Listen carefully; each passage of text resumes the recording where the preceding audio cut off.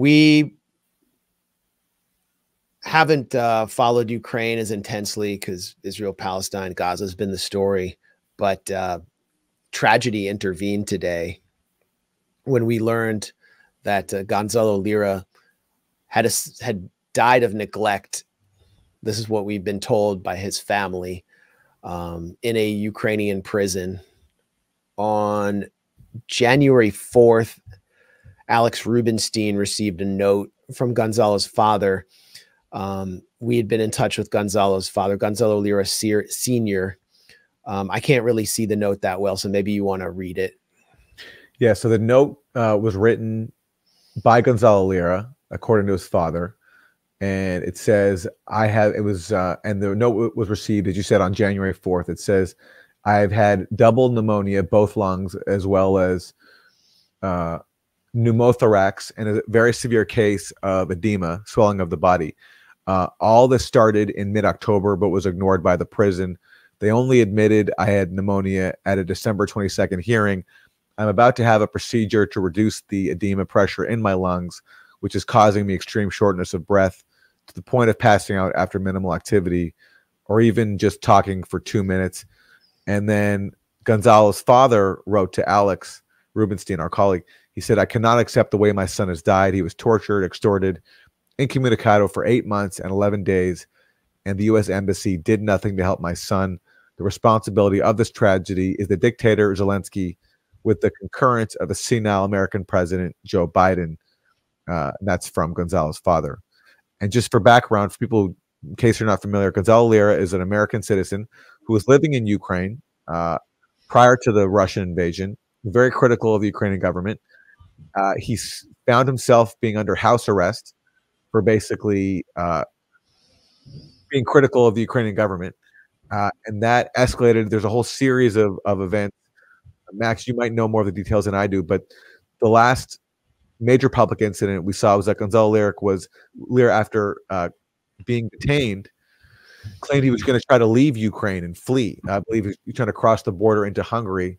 That didn't work. He was apprehended, and that's pretty much the last we heard of him publicly until now, with the announcement of his passing. Well, it was clear, it's been very hard to get concrete information about what's happening. It was clear that the Ukrainian state was hunting him for his public statements, where more than anyone in English inside Ukraine, he was living in Kharkiv.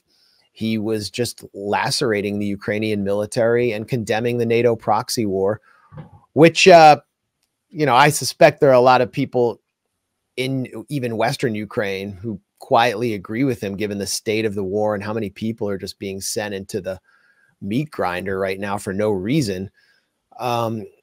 And he was jailed for his opinions, where you have today Zelensky declaring that global freedom depends on Biden arming Ukraine. What freedom do people have in Ukraine? I mean, what freedom did Gonzalo Lira have? It was for his speech that he was essentially killed. He was denied. He needed medical care. He was denied it. And the other point here is Gray Zone contributor Liam Cosgrove went to the State Department, I think repeatedly, to ask them what they were doing to intervene on behalf of Gonzalo Lira. And Matthew Miller told him, this is a private case and we're not able to discuss it. We're not able to say anything. So they didn't say anything on his behalf publicly. I don't know what they did privately, but it looks like nothing. Nothing. What happened to him, whatever the details are, underlying all this, it's horrible. And it doesn't make any sense. And the first people who should be answering for this is the Biden administration, to explain what they did to try to get an American citizen freed from a client state's dungeons, and how they let him die from medical neglect.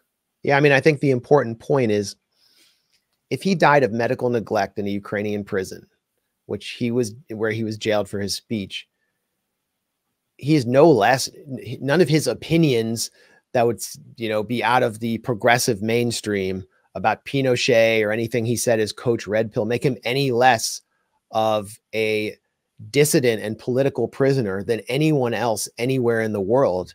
And his death exposes the complete hypocrisy of the US on Ukraine.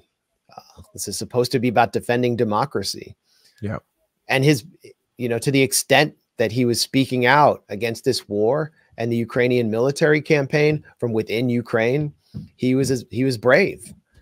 And I appreciated his commentary on the war. I learned a lot from his commentary on what was happening inside Ukraine. There are a lot of details that I don't know, and we need to learn more. And it's amazing that Tucker Carlson is the only person with real reach and national media reach who's talking about this, who hosted his father. Where's the New York Times or the Washington Post to get to the bottom of this? I mean, just from a purely journalistic point of view, this is an incredibly compelling and disturbing tragedy that any journalist should want to cover.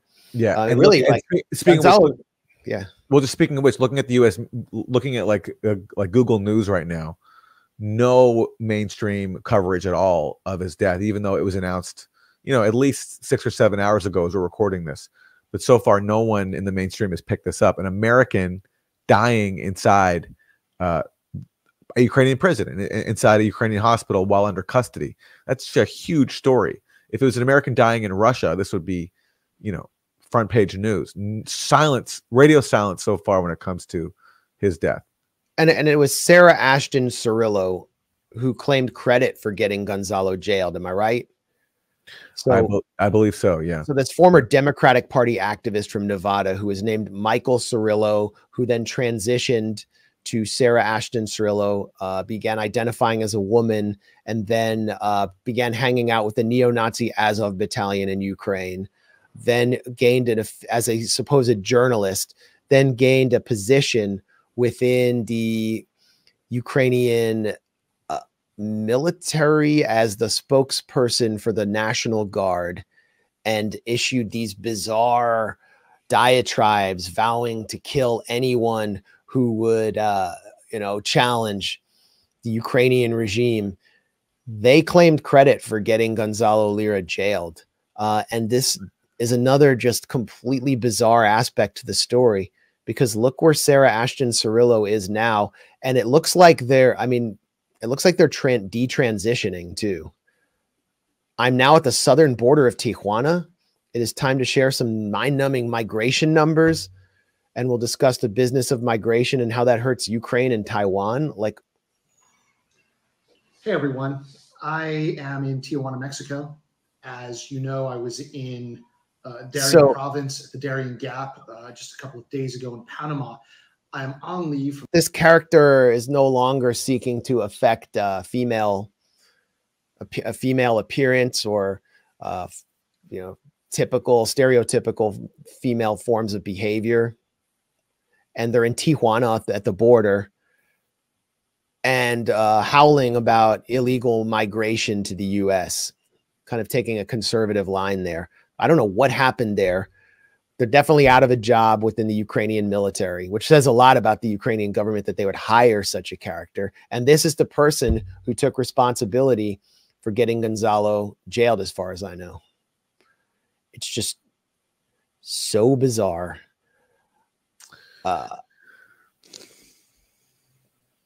So bizarre. And anyway, I mean, Gonzalo Lira's father reached out to us several months ago and was just said no one had helped him.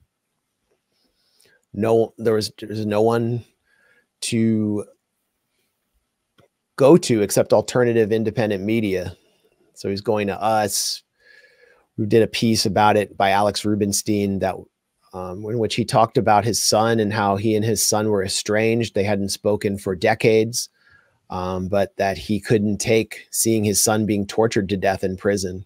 And his worst fears have been realized. And now we have a piece up by Alex right now at our site. And Gonzalo Lira Sr. is pointing the finger squarely at the United States and the UK, the two top sponsors of this Ukrainian regime.